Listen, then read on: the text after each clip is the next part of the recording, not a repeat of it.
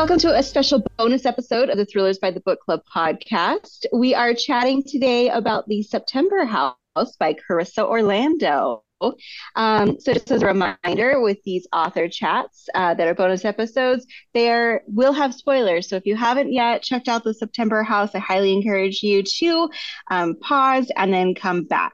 But for those of us that are in the room, we have read it, so we're getting ready to talk about it.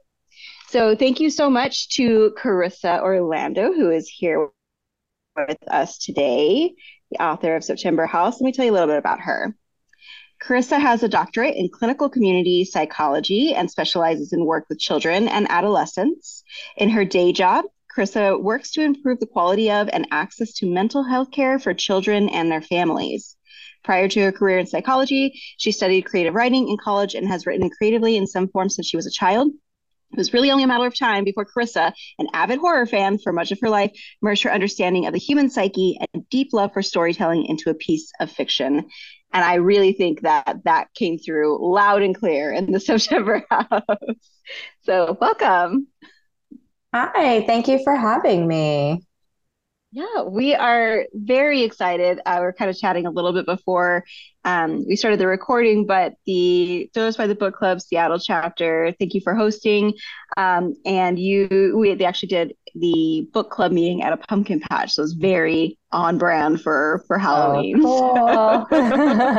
So fun. Yeah. Okay, well, I'll just jump into some questions then.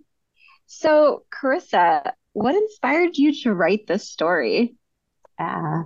The inspiration for it was actually, I describe it as fairly simple. It kind of spawned out of a singular idea I had one day while I was, I think, getting ready for work and rushing. Of I'm a big haunted house movie fan or just a horror movie fan. And the tropes of that particular subgenre are incredibly recognizable of like family moves into the house. It's a great deal. There's creepy things start happening. They start happening more. Family finds out a little bit more about what's going on. Things escalate. The family flees with or without their lives. Yeah. And so I had the thought of what if someone lived in a haunted house, but was just totally fine with it.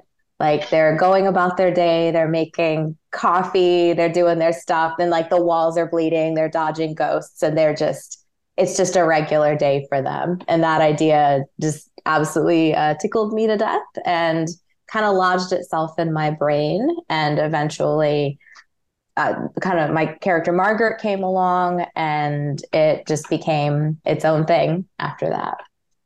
I mean, it's such a fun story. I will say that as I was reading it, it reminded me, like the early part of the book reminded me a lot of Ghosts, the TV show on CBS. It's like a Oh, comedy ghost show. So, they like one of the residents can see them all, and they all have different stories and stuff. And I was like, oh my gosh, this is just like an unhinged version of that, like way darker and amazing. It's so fantastic. I I know think the that's show you're really talking about, but I have not seen it, but I want to see it. So that this oh is just making me want to see it yeah. even I think more. you're gonna see it and then you'll be like, oh nope, totally. Yep. But it's amazing that you like still had that creativity of what that would be like. And Margaret's voice is so unique. It's like a little unhinged. She's a little bit sassy, she's a little bit comedic.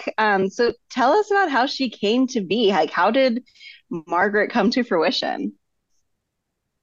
I honestly that's so hard for me to even say because I feel like she came to me somewhat as is.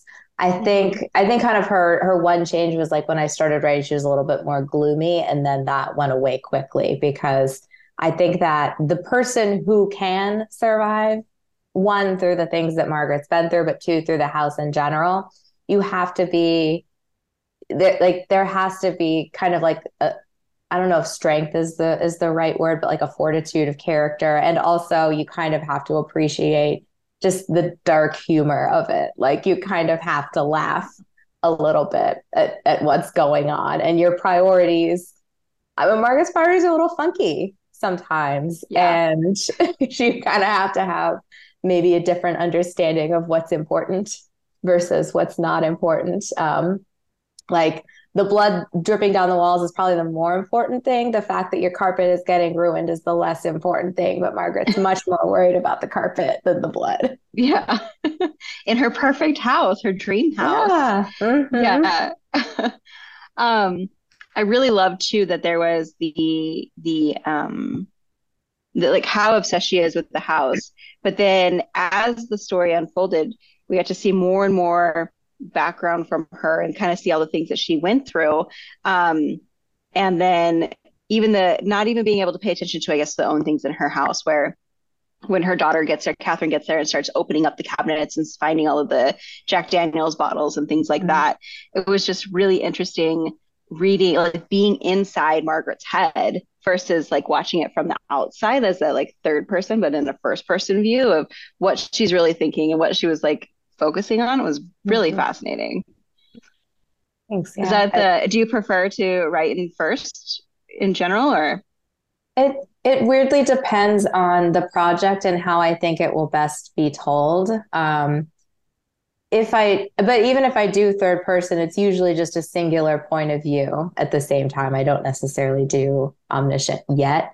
But it Mhm. just kind of depends on, do I really want us locked into one character's point of view and that's the way of going about it? Or do I want it to feel a little bit of distance and a little bit more room for objectivity there? And I think that this story, it just kind of needs to be first person, you know. We're in Margaret's mind, and Margaret's mind doesn't always interpret reality accurately. And so it's kind of up Yeah. to the readers to slowly discover that. Yeah, it was really interesting. So when they went into after Catherine got there, and it was a little bit more of like, oh, maybe like you have some mental illness, maybe you have some dementia, things like that. And I was as I was reading through it, and we got to the part where like after the end, she kind of explains like to the police and everything, like this is what happened to my haunted house, and then all the attacks happen with Master Vale. My initial thought was like, wait, is she making this up again? Is she literally having a break while she is like standing here with all of these people? So I think you did an amazing job of being able to ride the line and as a reader really take me on a journey of like, is this real or is this not real? Is she what is going on? Oh, thank you. And I appreciate that because I feel like that is like we're used to that trope of like, we think something sinister is going on. Oh, just kidding. The protagonist is mentally ill. Yeah. And that's often the expected turn.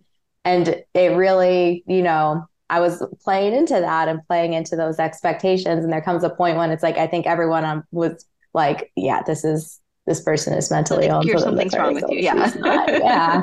Um, and this is kind of where I get into like I am in mental health and Yeah. I'm not a huge fan of the mental illness as villain trope. Yeah.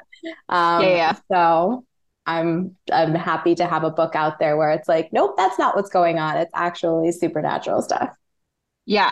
I loved that, like the subversion of expectations. Shannon, you had a question? I was just gonna say what your guys were discussing reminded me of like a segment of like a Goodreads review I had seen of the book when after I finished, and it was like it's a haunted house book disguised as a like psychological thriller disguised as a uh haunted house book or something like that. Like the Yeah. three different like stages you go through, like you're saying. Oh, I like that. A Yeah. Russian nesting doll of haunted house book. um I agree with that. I thought that was really amazing.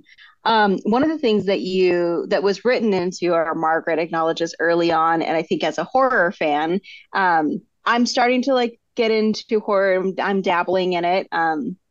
But my podcast co-host Chelsea is a big fan of it. We talk about this a lot, and that really horror is really about something else. It's not really about the horror; it's about something else, something deeper. And I love that Margaret actually acknowledges that in the book, because for people like me who like I'm reading it at typically I read things at surface level, right? Like, I like a good popcorn. So when there's something that's a little bit deeper, unless someone points it out to me, most of the time I don't get it. So I love that this was like very clearly, and I was like, okay, I'm paying attention to what else is going on. um, but what do you hope that your readers find in the story? Yeah. Oh, it's going to be fun to answer this question without giving spoilers because I get asked this question, but then I can't give spoilers. And I'm But like, you can now. I hope Yeah. that the myths about things are like this. Like, please understand what I'm talking about. Yeah. Well, I mean, there's probably a couple different things that I get out of it, but I think that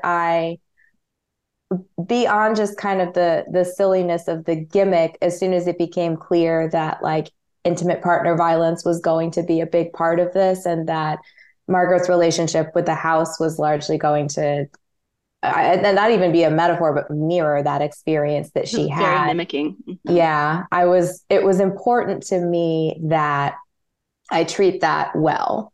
Because that's another trope that is in media as well as just pervasive culture, is that the way to get out of intimate partner violence is to just leave, like just leave. And that is a gross oversimplification, and it is a dangerous oversimplification as well. There are many compelling reasons why people do not or cannot get out of those relationships. And so my least favorite question that luckily I actually haven't been asked a lot on forums like this, but like I would get it a little bit at the beginning, is like, well, why didn't Margaret leave? And it's like, what, like, why didn't she leave the house?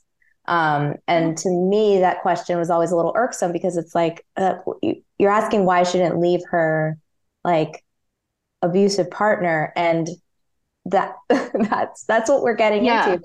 And so that's just something that I hope people leave with, is this understanding of like the answer to the why is a lot more complicated than you would think. And the solution is not just a stand up for yourself, pick yourself up by your bootstraps, like be assertive or whatever. Like that's also a very dangerous solution, and not the accurate solution. There are different solutions. And truly what I was like we have a scene where Margaret attempts to stand up for herself, kind of to both stand up for herself to both Master Vale and Hal. And it goes disastrously when she kind of does it in isolation. It's when she does it with a community and with support that she is ultimately successful. And that's the big message that I wanted to communicate through that.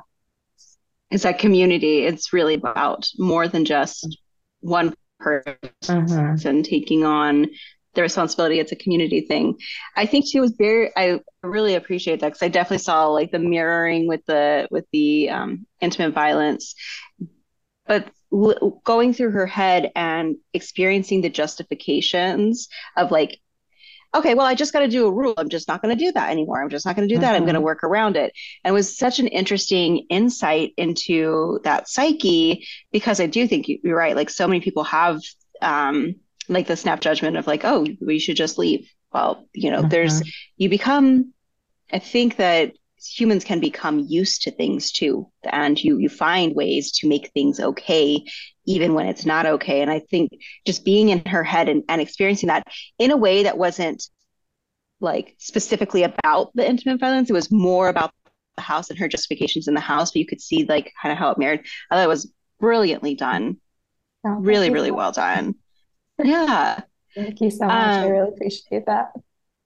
I mean, honestly, it was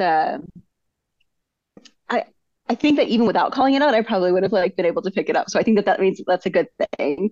And then on another side, one of the things, because I'm an aspiring author myself, one of the things I noticed is that you weaved in these powerful flashback scenes seamlessly into the narrative.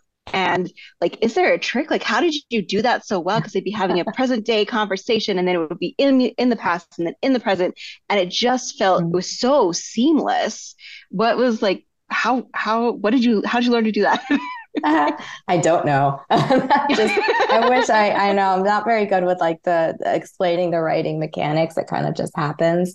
I hate to just say like catching a vibe for it, but I try and be mindful of like how long a single thing is happening in a scene, like a single conversation, a single description. And I think that's, as a reader, I get super bored, especially if it's one character just thinking. If it's just one character thinking for like a a couple pages, I'm very done with that. And so if I am trying to kind of move plot forward, and the best way to do that is through a character kind of reflecting, I know I'm interspersing that with something else. And that something else is either going to be a present day conversation, or it could be a past conversation and the character is kind of reflecting on it. And so that's one time that I do that. And so it's just a way of breaking up either the action or the non-action, if it's just truly kind of a boring scene, or if there's something about a flashback that largely informs what's happening in the present. So like I think one of the most in the moment iterations of that is like Margaret and Catherine are having a conversation kind of out by Catherine's car, looking at Hal's things, and Catherine is asking yet again, why didn't you leave him? And I do a lot of intentional, like, thing that's happening with the house, thing that happened with Hal in the past, mirroring. And this is one where I think it comes the closest to like literally the same thing happening of Catherine asked these questions back in the day. Everything is cyclical, everything kind of repeats. And then this is what's happening again. And so there was that mirroring of like Catherine saying this today, this is what it played out as back then. And then it's just in terms of me just being intentional of helping the reader understand like present day, past day, present day, past day, that's the tricky part is like, no, this is happening now. That's happening then. And that's I mean, it's definitely tricky to pull off, but it's like flawless. It's so well done. And where did like Catherine come from? Did you always know that Margaret was going to have a daughter, or were there other siblings that were considered, or she was always going to be an only child? She was always going to be an only child. Just in terms of like the mechanics of the story is beyond the initial gimmick of like person lives in haunted house and everything's fine. Haha, that's really hard to carry a plot forward for 100K words. So something has to happen. And kind of the something that makes sense to happen is like someone disrupting the status quo, basically. It's like, oh, things have to start changing or jarring. And so kind of the Catherine or the child arriving of it, evoking this kind of protective response, because Margaret clearly doesn't care about her own well-being in this house, but the thing that she cares about most in the world is Catherine. And so that's the thing that's the only thing that will make her break her rules, basically, is Catherine's presence and Catherine's safety or lack thereof. And so it just pragmatically, you just need one kid for that. So I just had one. It could also be I am an only child, so it could be used to being the only person there. I weirdly didn't get like the implications that my own family might pull from this story until after it was published. And like my dad was texting me like, reading your book, I really don't like Catherine. I'm like, you're right. He might look into a character who her one thing is she's really pissed at her dad. He might not care for that. Interesting. Ooh, how that comes out onto it. Well, oh my gosh. I thought Hal was an interesting character because he's not on page necessarily. Like it feels like he's very just ancillary, but it's such a huge part of it. And did you spend a lot of time like building his backstory as a character, or was it kind of like you feeling your way through where he makes a lot of sense to be in the space for doing what he's doing? He is probably the character that was the most neglected. And I probably had to do some going back and filling in some of his character.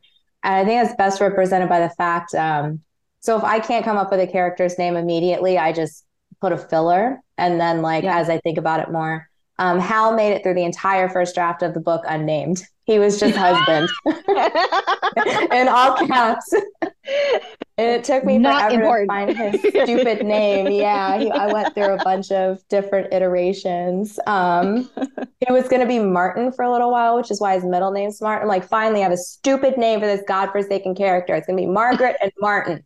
No, I can't do that. So I was so pissed. I'm like, I finally found a name. But yeah, I think maybe that was just me really being on Margaret's side and being on Catherine's side.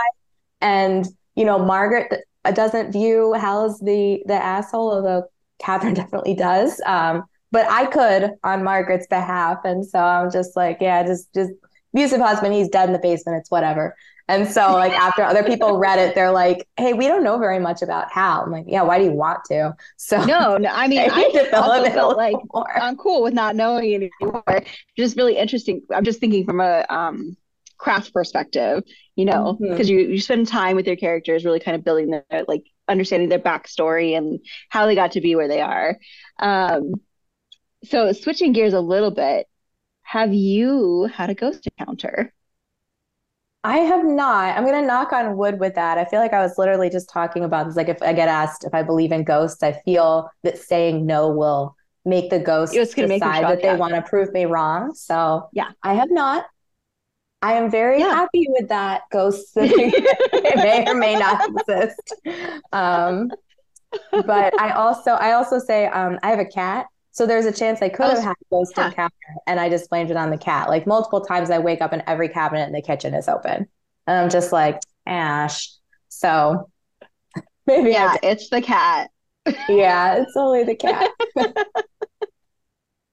Oh, that's fantastic. So I can see a little bit in your background. You've got some movie posters up there, some Yeah. like hell or scary horror movies. Are those like some of your favorites? Like one of them's like the Overlook Hotel or Hmm. something like that? Yeah, I enjoy The Shining. It's weirdly, it has a very comfort movie vibe to me. I think because like enclosed in hotels, snowing. Yes, murders are happening, but that's very cozy.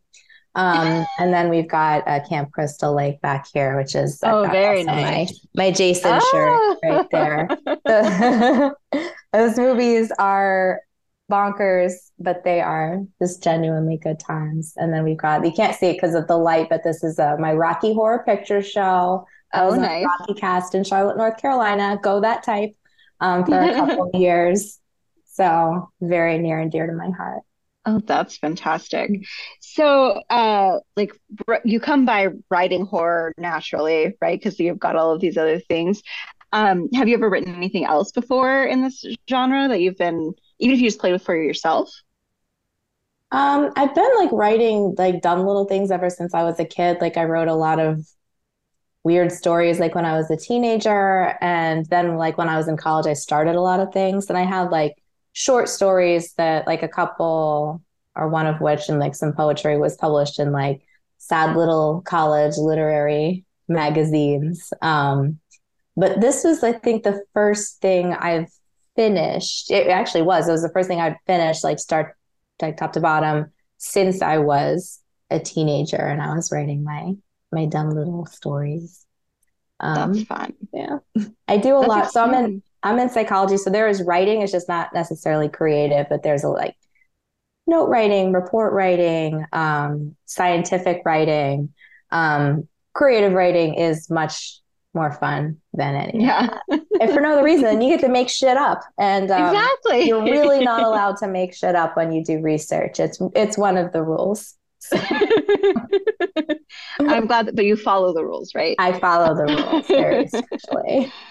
Um, So we were talking about movies a second ago, but so it felt to me that the book was very cinematic. Like I could picture like the vomiting with the flies and the bodies crumpling into themselves and all those kinds of things. Do we hear maybe some optioning in the future to maybe see this on From screen? your lips to I'm someone's saying it to the ears. buyers Yeah. out there. um, I mean, I know that there is like I have someone in charge of looking for that sort of thing. I have Yeah, no idea what's happening and just kind of pretend that it's not happening. So I'm not anxious that's about it. fair. It would be Totally fair. lovely, but that is the extent to which that is not up to me. Oh yeah, I I mean cannot that's way out I of your hands. cannot understate that. I'm just saying, like, I think you did an amazing job of like bringing it to life that I could easily see this like on Oh, thank screen. you. So, I can uh, too. Yeah, Shannon. agreed. I was just speaking of horror films, and I don't actually read or watch a lot of horrors. I usually do more of like the other types of thrillers, but I thought it was interesting the reference to like The Exorcist that they went on their first date to, and kind of like some of the parallels between that. And I don't actually know if I've seen The Exorcist, but of course I've heard of it. And um, I don't know. I thought that was an interesting element and a cool touch. Oh man, you've got to watch it now, Shannon. It's a Did good you, time. it is a good time. Yeah, it's an intense movie. Um, so I really liked, speaking of that, because it reminds me of the Cyrus. Is that his name? Yeah, Nope. Father Cyrus. Cyrus. Okay. Yeah. Yeah. And his character. So there was a lot of play around like dementia in within this. And so where kind of did the inspiration from that come from? From personal experience or from like, okay, this is maybe someone thinks that their parents kind of losing their mind, and then seeing like Father Cyrus actually seemingly to have Hmm. experienced that. The dementia actually probably did come from my own kind of life. So my grandmother passed away as a result of Alzheimer's, and so I kind of saw that growing up, and that had worked its way into like one of the things that was going to be like a fake out explanation was like early onset Alzheimer's, and we had that in Father Cyrus as well, and that also shows up in one of the cops at the end references the stacking things, Oh yes, and yes. says like my mom did that when she was dying, and that actually is literally something my grandmother would do. I don't know if that's like a common trait related to like dementia or Alzheimer's, but she would literally stack toilet paper. There'd be little Hmm. stacks of toilet paper, just very tower like kind of throughout my grandparents' house, and that kind of stuck with me. It's like, oh, that's a symptom, and so Yeah. like Frederica stacking things kind of came straight from that because I knew that that was going to be associated with a symptom of uh, Alzheimer's later on. Yeah. Yeah. Well, I thought so my mom has Alzheimer's, early onset Alzheimer's, which is why I'm here right now. But I thought that it was handled very well. Like the testing was like, oh, because that's how it goes, like the three Uh-huh. words and all of the Uh-huh. things. So I figured either you'd done research or you'd had some sort of experience and I thought that was handled pretty well. And then even with Father Cyrus's his experiences with it. And I'm assuming that's what he did have dementia. Or Uh-huh. yeah, okay, okay. It's okay that It's that's left a just like little bit ambiguous. open. Yeah. Yeah, like I it could be that the house kind of got it, but Yeah. it could also be that that was a genuine thing. But he was definitely firing on all cylinders when he walked into that house, and then he left And was with some not. other stuff going on. So Yeah. that's kind of open to reader interpretation. But I'm happy that felt like it was done well. And I'm also very sorry to hear about your mom. That That's okay. genuinely sucks. Yeah, it does. It does. Um, yeah.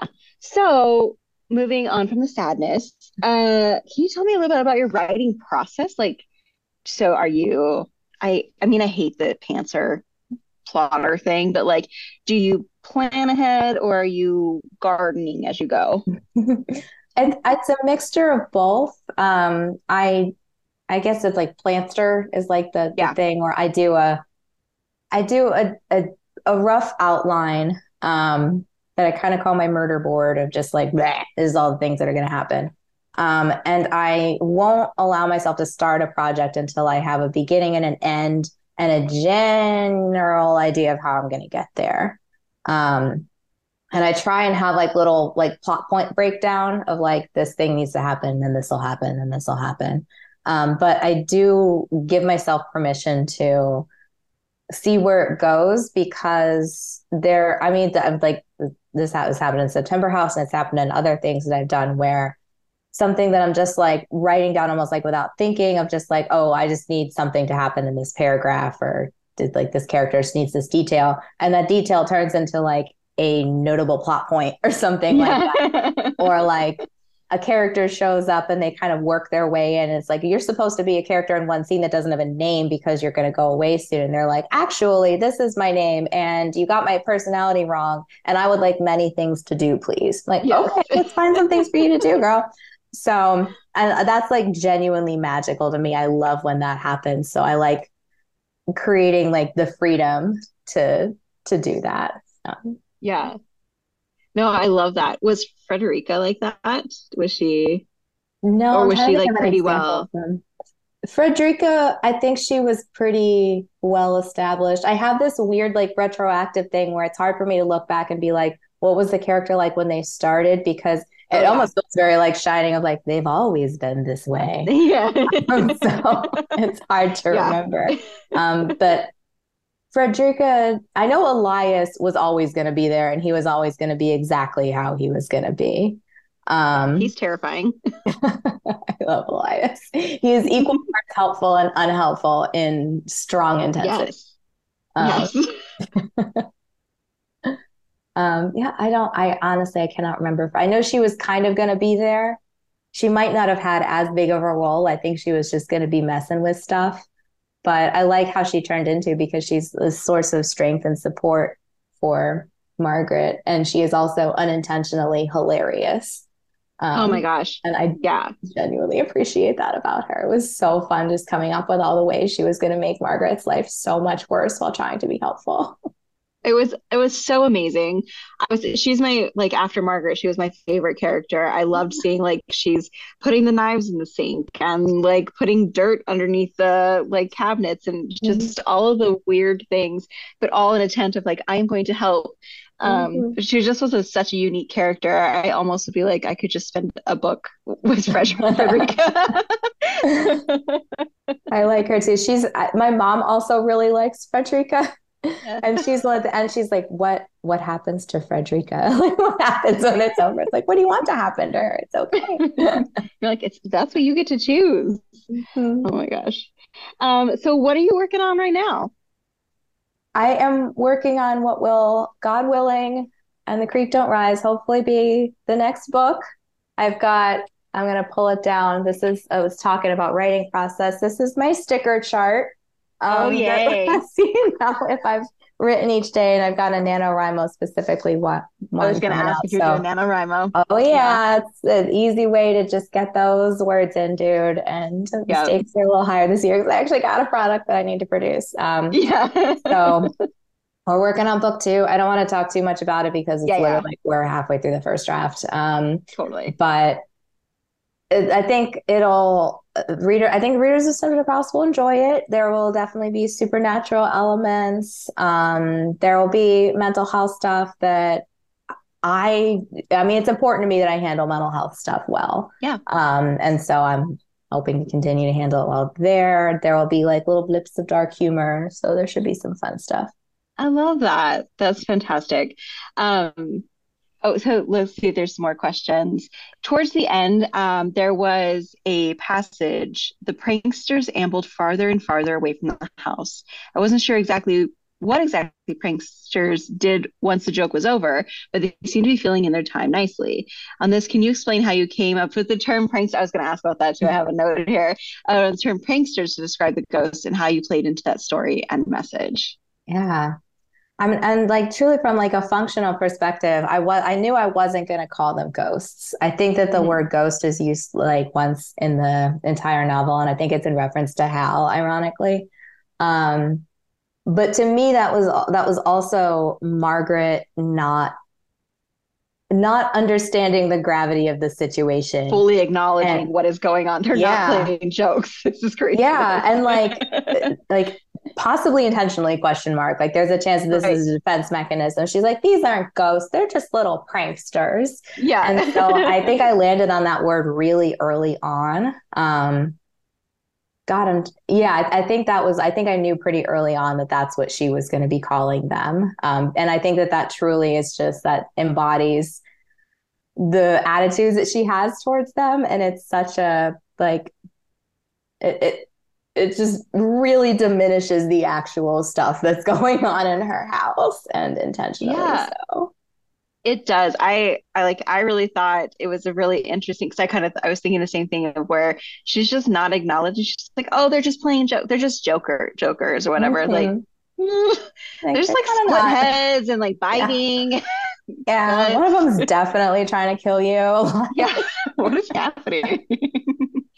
Um, so another question is, do you have any interest in writing outside of the horror psychological thriller genre? Not yet, but I never want to say never. I'm a big horror person. I love it.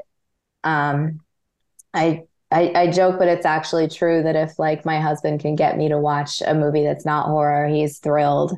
It's pretty much all I'm reading now because I'm in it.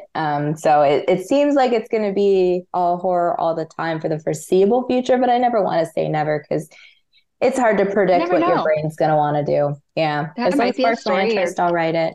But now it's like yeah. I get so bored. I'm just, if I'm reading something normal, I'm like, where are the ghosts? Like, what? Are there no murders in this book? Like, what's going See, on? I have the exact same thing. I'm like, where are the murders? If there's Yeah. not murders, this is why I love the thrillers.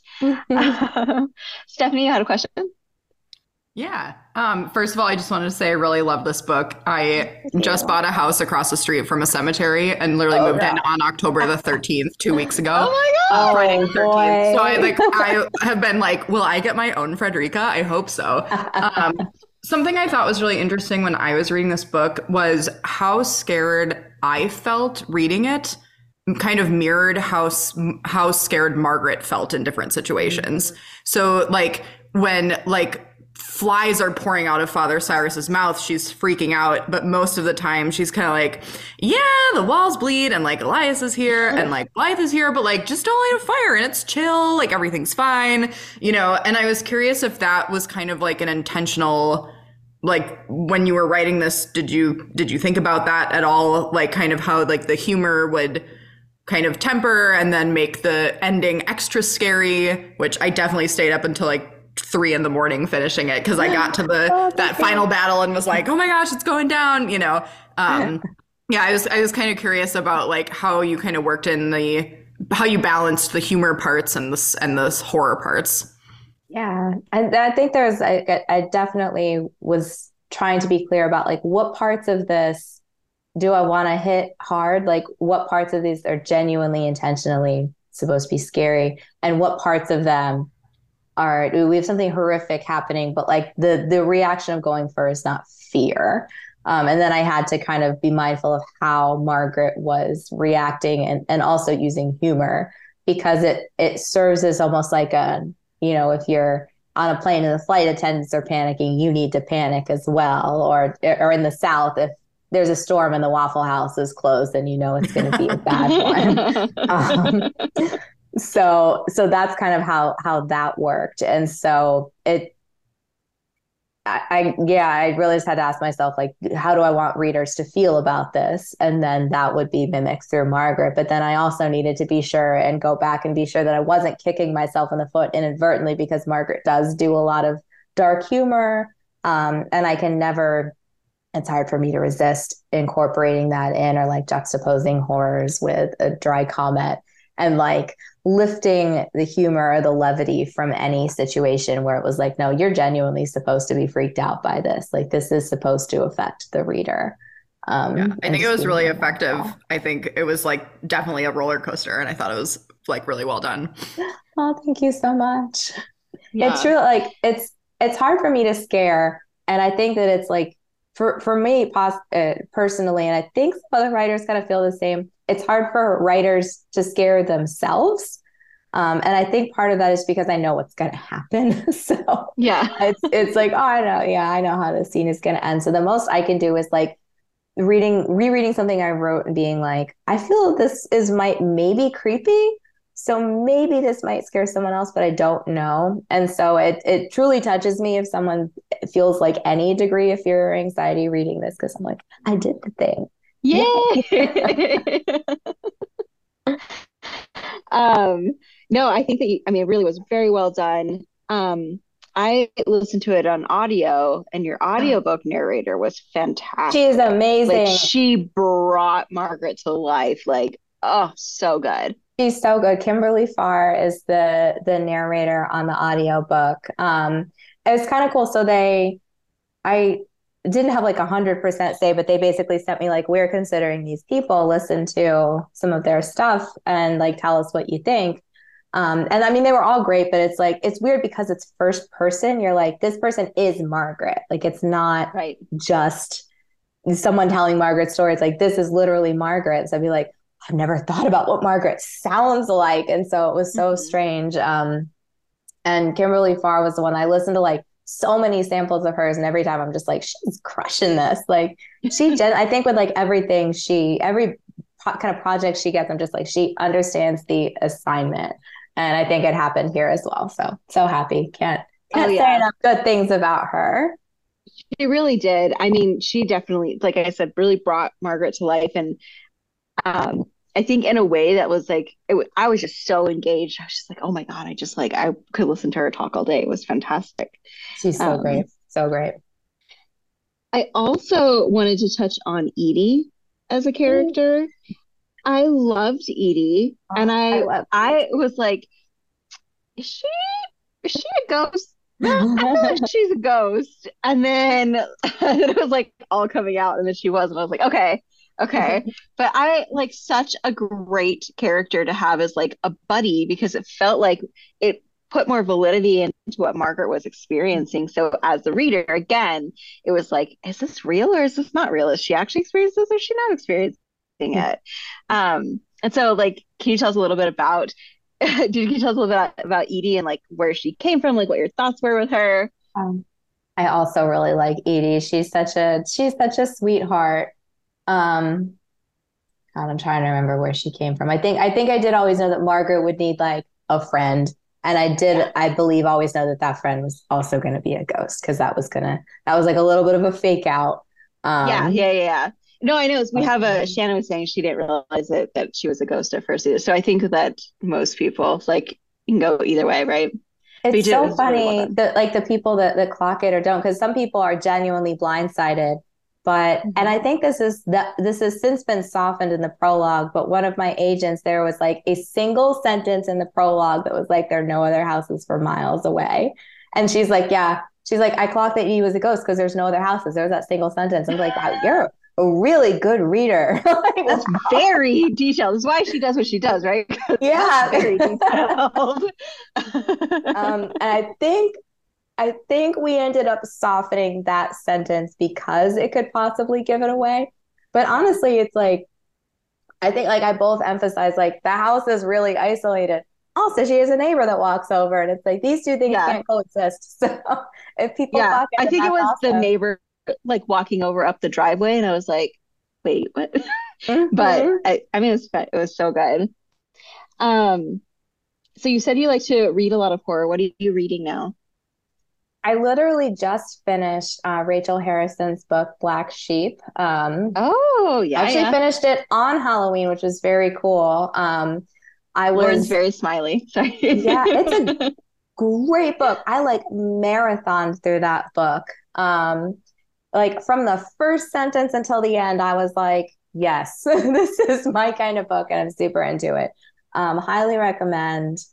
I honestly think that if folks haven't read it and they like The September House, they will like Black Sheep, because it's a phenomenal book. God. So like I literally just finished that 2 days ago. And so I need to fill in the void of something. Yeah. But I think it's one of those things when you finish a book that you really, really like, that next book is tough, because you're like, I just want to read that book again, but for the first time. And then you pick up another book and you're like, it's not the same book. And you get like a little bit of a book hangover, and it's just like, I can't move on yet. I'm not ready. Totally understand that.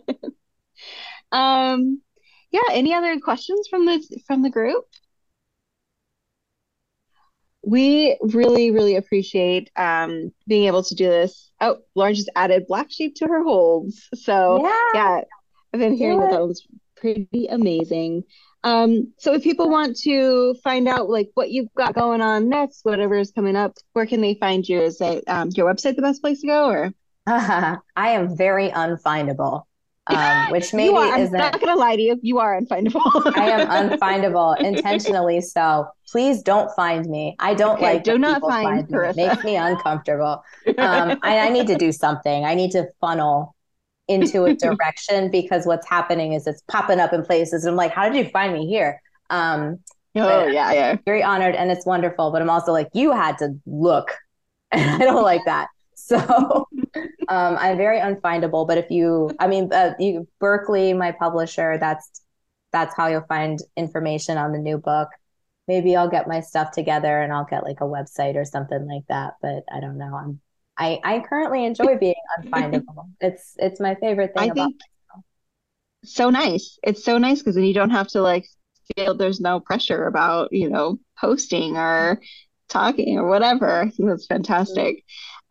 Well, since I know that since you're not on Instagram, I will tell you, your book is very popular there. The September House is very popular in September and October, in particular, last 2 months. I was seeing it constantly.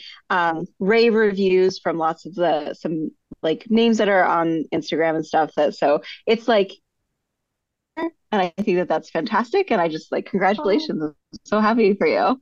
oh, thank you. Thank you so much. I'm excited to see. I like that experience of like, I'm just completely like, I don't even understand Instagram. And so I love just hearing like, oh yeah, your book's all over Instagram. I'm like, no Yeah, it's way. everywhere. This is like, I prefer this. Just every like 6 months or so, I'll just chat with someone and they'll be like, yeah, your book's on the social media site. I'm like, no fucking way. So Yeah. we'll schedule another update. Yeah, yeah, definitely. All right. Any other questions from the group? All right. Well, thank you so, so much. Oh, Lauren, I All right, I'm saw you. slow on the I tech. saw you. I knew you were going to do On the buzzer. it. I just want to say how much I loved this book. I am a huge horror fan. I've read a lot of horror books this year. I did a 50 horror books from 50 states challenge this year. I've read Oh, a oh, is lot Oh, of that horror your books. map above you? Oh no, but I've read a lot of horror and I just love all the references that are in this book, and it screams like campy horror movie like greatness. I just loved yes. it so much. It might be one of my top 5 books of the entire year. Oh my goodness, thank you Yeah. so I've much. read a lot. Oh, that makes me so Yeah. happy. Oh, that sounds like Yay. an awesome horror challenge, and I don't want to do that. I've read a lot of horror this year. Surprising amount of like agricultural horror and like some weird stuff. So, Interesting. Agricultural. I have so uh, many questions I want to ask you now. No. different time. Different time. Yeah. Well, thank you so much. That Yeah. means a lot to me. Well, thank you so much, Carissa, and thank you to Berkeley. They actually gifted us 5 copies, and so we were able to do a little giveaway within our the Seattle chapter, and so it was really a lot of fun times. Lauren was one of our winners. We Yeah. really, really appreciate Woo. the support, and we had a great time reading this book and discussing it. So thank you so much, and listeners, if you need to find us, you can always find us on Instagram at Thrillers by the Book Club Pod. You can find me at Olivia Day Wallace or Chelsea, my co-host, at Thriller Book Babe. So we'd love to chat with you. Thank you guys again so much for being here. And if you need to kill some time, read a thriller. Bye.